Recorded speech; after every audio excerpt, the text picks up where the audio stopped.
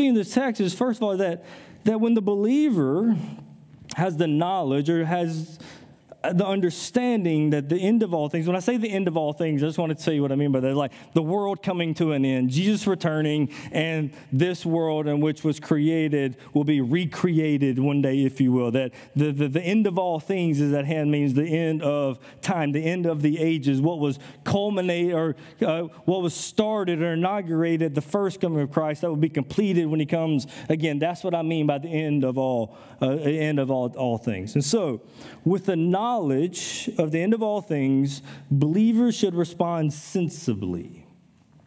That's one of the things that I love about, if you don't know this, by the way, probably my favorite book in all of, definitely the New Testament is 1 Peter.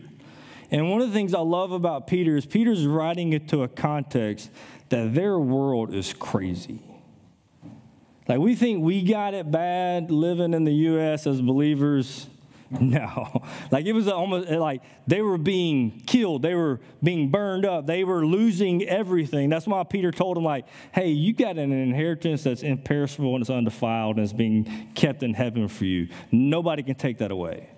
Right? So he's writing into a context that things are crazy, that people are losing their mind, flipping their lids, if you will. But through the book of 1 Peter, you see this steadiness, this confidence, this sober-mindedness.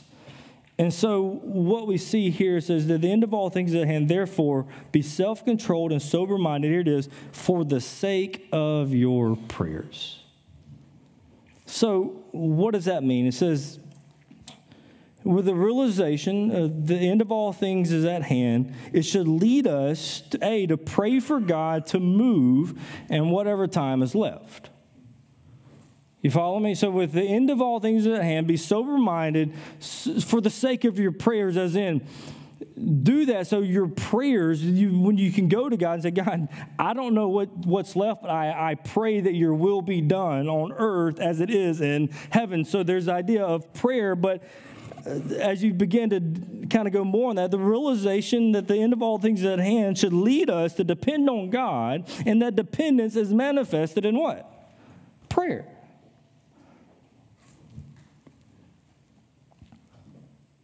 And if you continue reading this text, the realization that the end of all things at hand should lead us, you ready? To spend our time in prayer, loving one another and serving one another. Did you see that in the text? Let's read the text again. It says, the end of all things is at hand, therefore be self-controlled and sober-minded for the sake of your prayers. Above all, so with whatever time so the question, this is how my mind works. Is so if there's not a lot of time left, what should I be doing with the time that I have left? You follow me? And Peter says, above all, love one another. Above all, continue loving one another. Serve one another. So, Justin, what about the outsider? Well, we'll get to that, but I believe Scripture teaches that we have this idea that when churches begin to focus on the health of the church, that they're going to become spiritually obese. I truly believe this, the more that we genuinely study God's word and begin to love one another, a natural byproduct of that is that we will become outsider focused as well. What I mean by that is we will want people to come to know Jesus.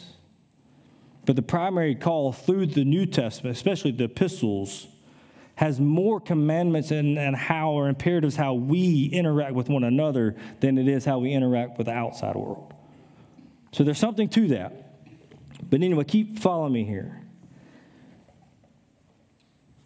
A church that loves one another naturally loves the outsider as well. And I believe we see that with the realization it should provoke, the end is at hand, or the end is coming near, it should provoke us to be good stewards of the grace we've been given and the time that we've been given, which leads, like I said, to verses 8 through 11. So the first thing that we do is that we depend on God. Secondly, I've already told you this, but we are to love one another. Look at verse 8. Notice how it starts. Am I ringing a little bit? Okay, do I need to get a handout? Or am I good? Everybody good? Is this distracting y'all at all? Okay, it's just distracting me. If you're good, that's fine. Okay, look at the first word. It says, above all. So that God is bringing all of human history to its end. What should I do? Peter says, well, above all, keep loving one another earnestly. Above all. What does that mean? Literally, what does above all mean? It means above all. Like, of all your plans and all your details and all your Bible study meetings, above all, continue to love one another earnestly. This is so important. It begins with Jesus, his disciples. We read it in John 13, 34, and 35. A new commandment I give to you, that you love one another just as I have loved you. You also are to love one another. By this, all people will know that you are my disciples if you what? Love one another. There's a little bit of like evangelism, like how are people going to know about Jesus if all we do is just love one another? Well, Jesus says if you love one another, that people are going to know that you're his follower. But also, he actually says even by our unity, the world will know that the Father is sending.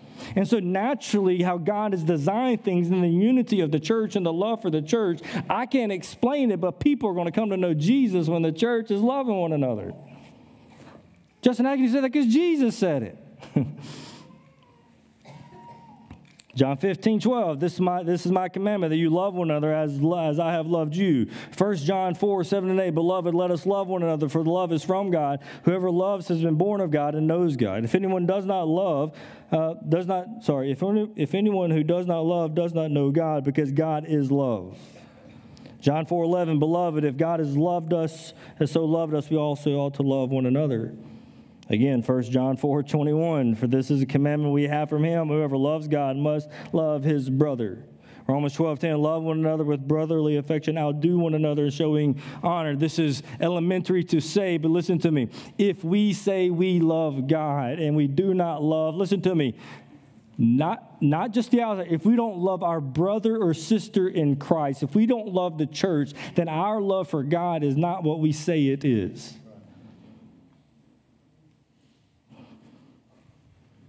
That's just biblical truth, is that we love because God has loved us. And if we have not loved, then we don't know God. Because God is love. If you know him, then you know love, and you can't help but to love.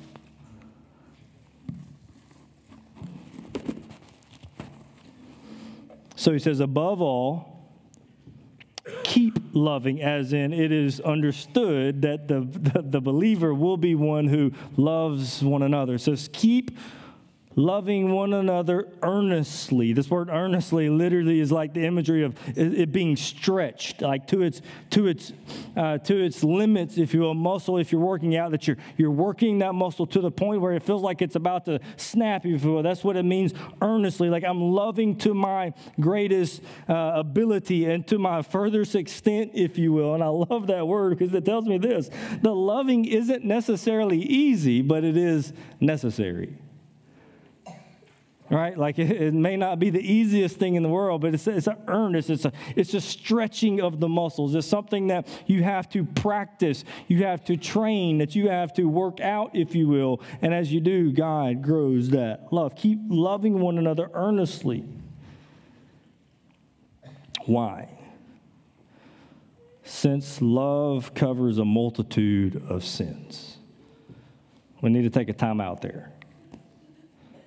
Is Peter saying that if I love you, my brother and sister in Christ, that my love, is he saying when he says it covers a multitude of your sin, is he saying that my love for you can actually atone for your sin?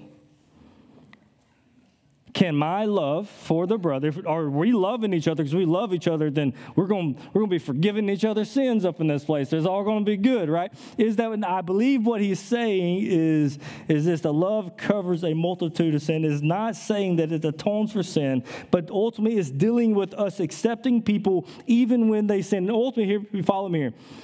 We become agents of God's grace to a brother or sister who has fallen, even when we love them and continue to love them, even in their sin.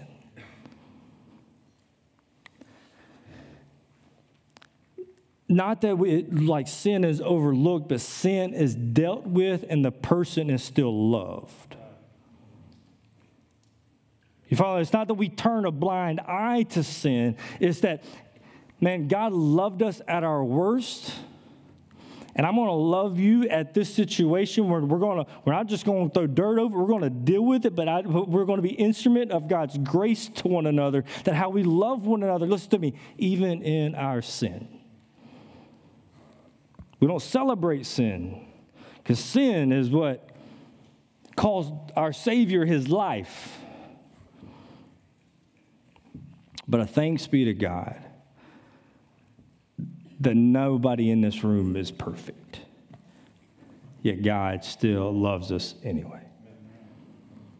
And that even after God has saved us, that we still fall short of the glory of God. And here's the gift, one of the gifts of the church to the church is that he put a bunch of broken people together, that even whenever we drop the ball, we mess up, another brother, another sister can look at me and go, hey, you dropped the ball, but guess what? Grace is still available to you. And we need that in our life. So what do we do? The end of all things is at hand. We depend on God, but man, we love one another.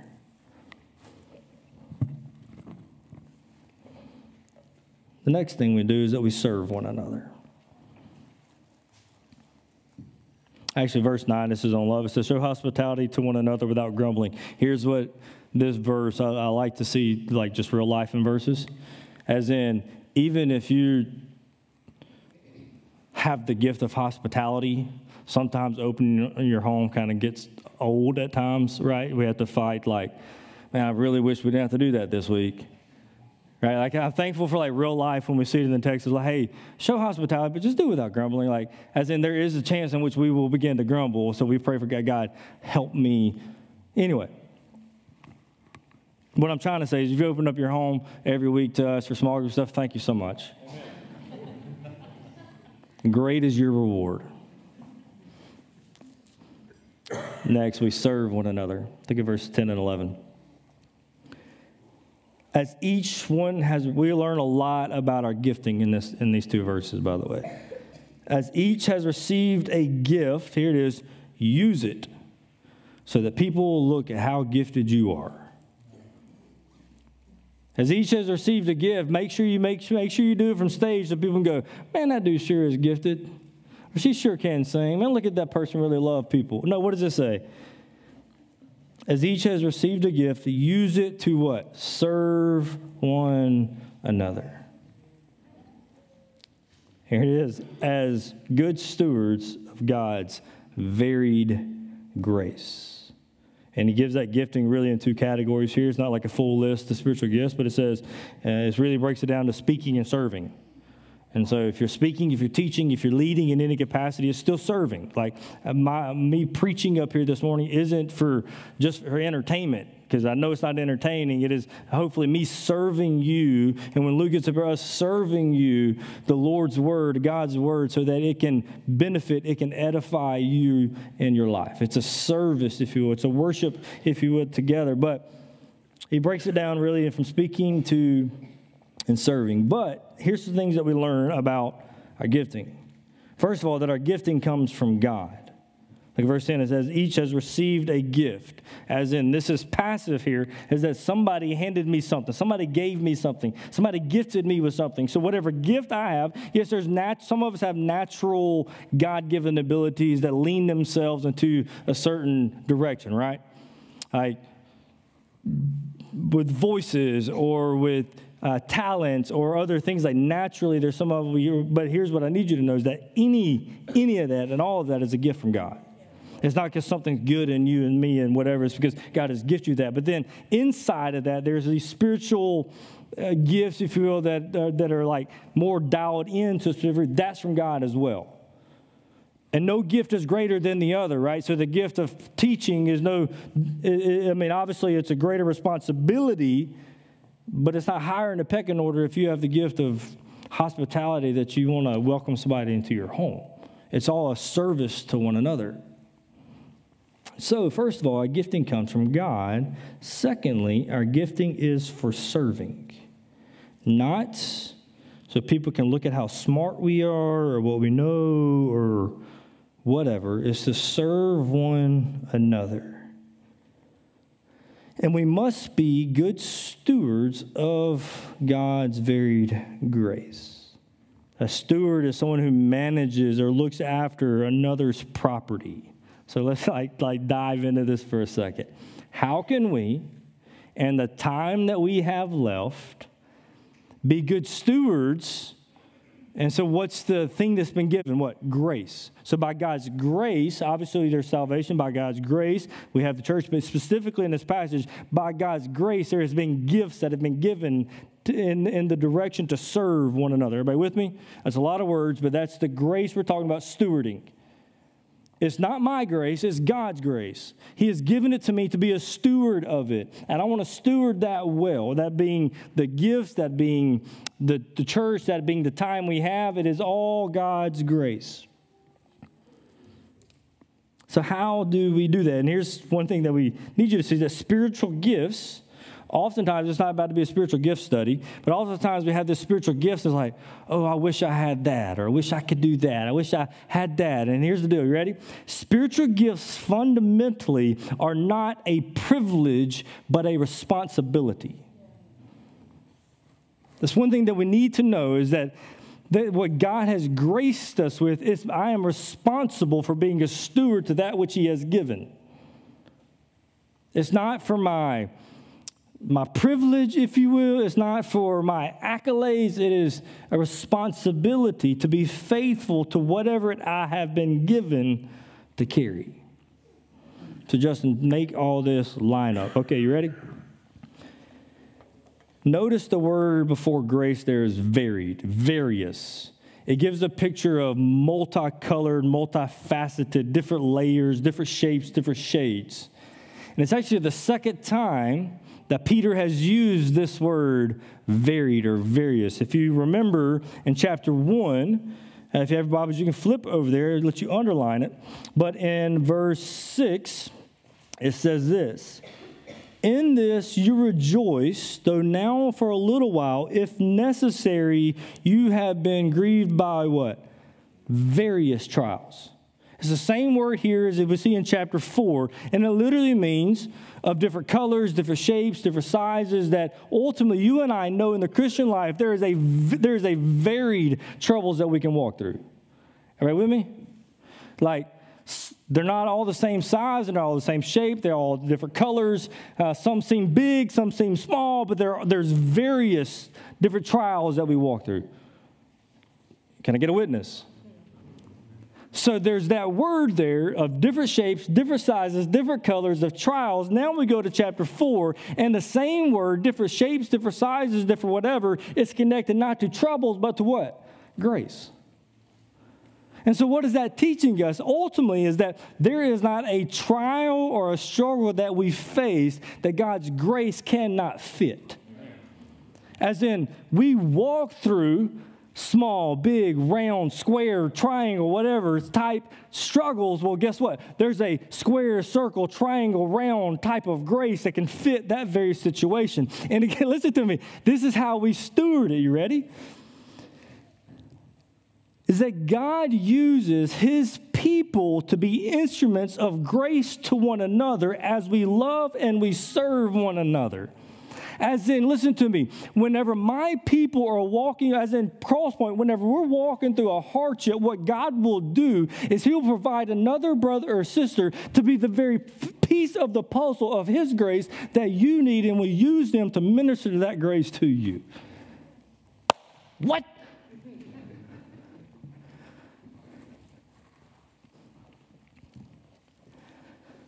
Man, that's God's gift of God's people to God's people. And the next thing we say about it is that it's all for His purpose and His glory. So when we are loving and serving one another, we will be good stewards of God's grace that He has given to us. So how do we see the end of all things near, and how do we steward God's grace well? I believe is by loving and serving one another. All right, so how does that commit to our core values? I'm glad you asked. At Crosspointe, we exist, as I said, for God's glory, by committing ourselves to three things. We looked at last week: God's truth. Secondly, God's people. Why? Because in the time that we have here, Scripture tells us, man, we, above all things, we should be loving one another. We want to be obedient to Scripture. We should be serving one another. Because while we're doing that, we're being good stewards of God's grace, and God is using us to be tangible instruments of grace to one another.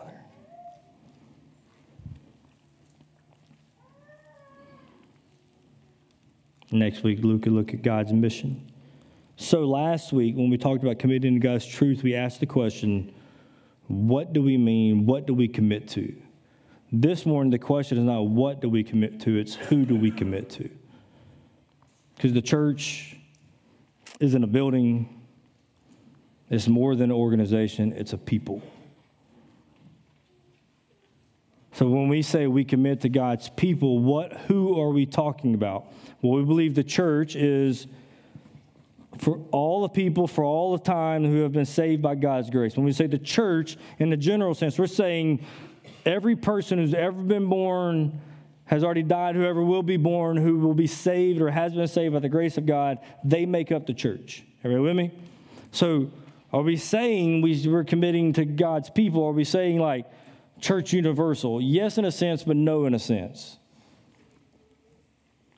Because what we see in Scripture through the example of Scripture is that people just didn't commit themselves to church universal, but we see them connecting to groups of people where they lived, called local churches.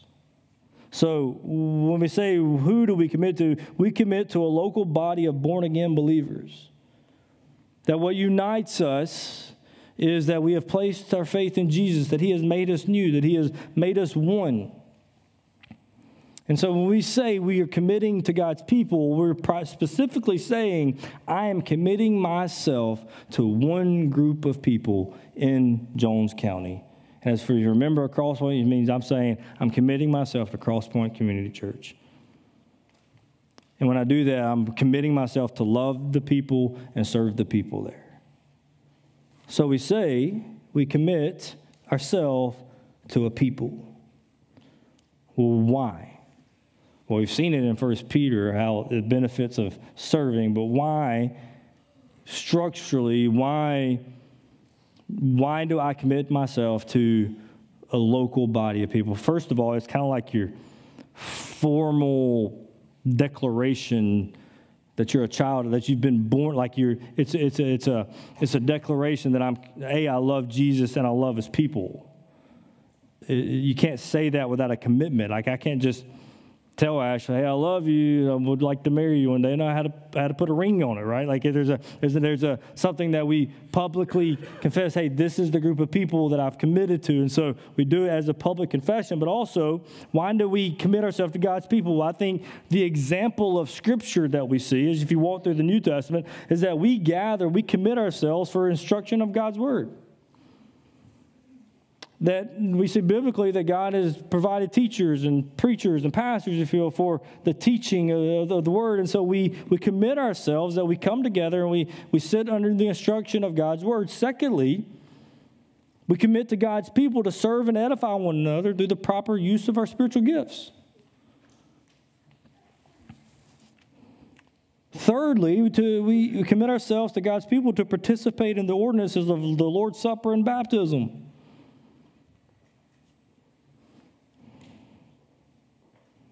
Fourthly, I think, is for the Great Commission. That we join ourselves, we'll look at next week, we join ourselves to local people who were about preaching the gospel. And fifthly, is that by committing ourselves to a local body, it gives us a context to obey all the one another's of the New Testament. Do you understand? Maybe you don't. I challenge you to read, obviously, all the New Testament, but I would say start in Romans. Just do like start in Romans and read through Revelation. And inside of that, pick out how many times you see the word one another. It's mind-blowing. that the majority of the New Testament is written about how the church should interact with the church. And so therefore, if 2 + 2 = 4, right? If the majority of the imperatives of the New Testament consist of love one another, serve one another, forgive one another, bear with one another, whatever one another, and I'm not committed to a local body, listen to me, real talk, then I am being disobedient to the Word of God because I don't have a people to obey those with. Is that too straightforward? I hope not, because that's the truth. If I'm not committed to a local people, then I cannot be obedient to the one another's of the New Testament. So why not commit to God's people? Because it gives me a context to be obedient to the one another's. Lastly, how do we commit? How do we commit? Specifically for Crosspointe, we have really two umbrellas that we call. We say, first, we're a people in place.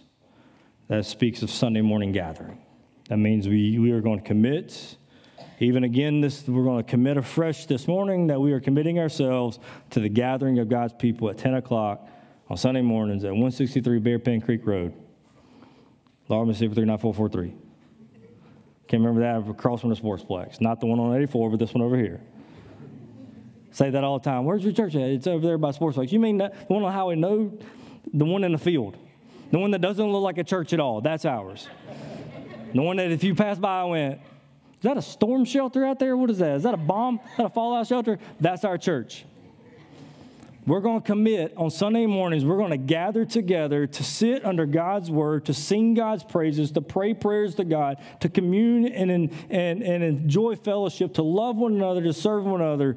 In the very worship service at 10 o'clock, we're committing to be a people in place. That's what that means. Now, Sunday mornings, I'm going to, listen to me. No, I'm not going there. I'm going to be nice today. We're going to commit to be a people in place, that we come and we're going to love one another. We're going to sit under God's word. We're going to pray for one another. We're going to give of our finances to support what God's got going on here. If you've been here any amount of time, you very rarely do you ever hear us talk about money. It's not because it's just we don't believe as in. I believe a healthy church is going to be a healthy church, not just in its theology, but also in its bank account. And if we're teaching God's word and the saints are being edified naturally, they're going to take and buy into what's going on. And so when we say we're committing to be a people in place and committing to Crosspointe, it also means with our checkbook that we're going to, that this light bill, guess what? This light bill that we got to pay this month, it's not Justin's bill, it's our bill. You follow me? Like, that building that's going to be built, it's not Justin's building, it's our building. Payroll, it's not Justin's, it is Orion's to figure out it's ours. Listen to me. May we be good stewards of what? God's varied grace. All of us have to be stewards of what we call Crosspointe Church. It's not mine. It's obviously the Lord Jesus, but it's ours to steward. Anyway, we commit to be a people in place. Secondly, we are people in places. What it means is that we have small groups that meet throughout the week, and in the foyer, there's some QR codes up on the blackboards. You can scan the QR code there, and it shows you where our small groups, who our small groups are, where they meet. There's a sign-up sheet on the table back there. If you are not connected to a small group and you want more information, you can sign your name there and sign your name, write your name there. We're not asking for autographs, just asking for your name and your phone number, and a pastor will reach out to you. How else can I connect with? And on the left side, the people in place side over there, there's a little card here that says get connected. There's different ways that you can serve. It gives kids ministry, Sunday mornings, nursery, preschool. All of you go ahead and get this and check that. Anyway, kids ministry Wednesday nights. And so there's different areas from music team to guest services to hospitality. And anyway, even cutting grass. You can check that, right? I will call you. I will put you on that list. I promise you. But we commit to one another. We commit to being in small groups throughout the community.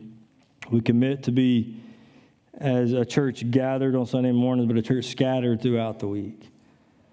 Whenever a couple weeks ago, I went to Super Talk to do an interview with some of the wrestlers from the SWA.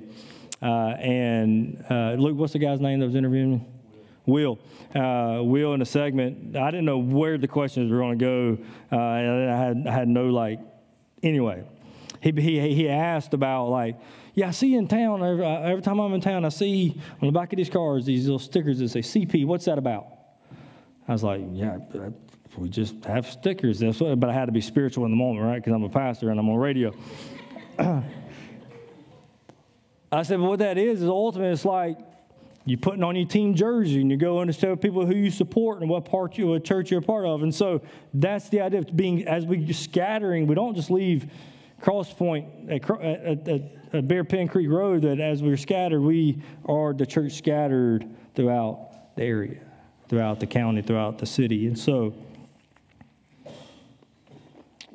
we commit to a local group of people for the instruction under God's word, to serve one another, and edify one another, to partake at the Lord's Supper together, to experience baptism, watch baptism for the Great Commission, so then we can obey majority of the New Testament.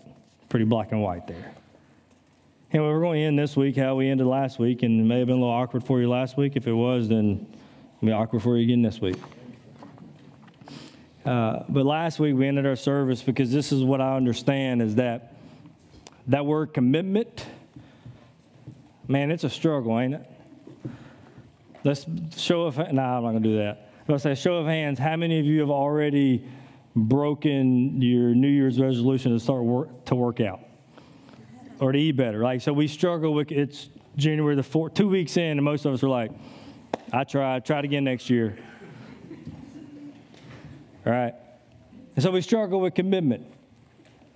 We struggle with following through. We struggle with letting the flame kind of feather out, if you will. And so what I've come to understand is no matter how great my desire is, if it's not empowered by His Spirit, I will give up and quit every time. If God doesn't help me commit to this local group, this local group of believers, and then in 2 or 3 months, Justin's going to say something that I'm going to get mad about, and I'm going to go try to find another church and not talk to him about it. Can we real talk? Like we're called to one another, to serve one another, to live life for one another. And listen to me. Earnestly, stretching out. Oftentimes it gets tough, but we're going to commit to one another. Not just when everything's perfect, but even if in 3 or 4 months down the road, things are tough. We're going to commit to one another. We need help with that. So what I want to do is I just kind of want to open up a time for us to pray. Pray to the Lord that He will enable us. He will strengthen us. He will renew that commitment we have to one another and to this place, that we would lift one another up, that individually we would make church priority and make church our commitment. And I'm not going to script the prayer, but I know this, that the Holy Spirit's probably already nudging some people how to pray and what to pray for. I just think I want to give the Lord room to do that. I think the one thing that we talked about in staff whenever I told them I wanted to do this we can get real scripted in our services, right? Like we know usually, and that's fine. Like you want a structure, and the structure doesn't make you a slave. It actually makes you more free if you have a structure. But we want to give room that we as Crosspointe, we can go to the Lord on behalf of one another publicly, not just in our prayer calls, but even here. And so not every Sunday is going to look like this, but I will say that we will start seeing more Sundays throughout the year that we just kind of spend time in prayer for one another. And I hope you're okay with that. If not, then you'll get used to it. And I don't plan on for music to start hiding the silence and the awkwardness, is that we as God's people pray for one another. So I'm going to be quiet, and I'm just going to open the floor for anybody to stand and pray where you are, and however the Lord's leading you to pray specifically for God's people, then do so. So, anyway, let's pray.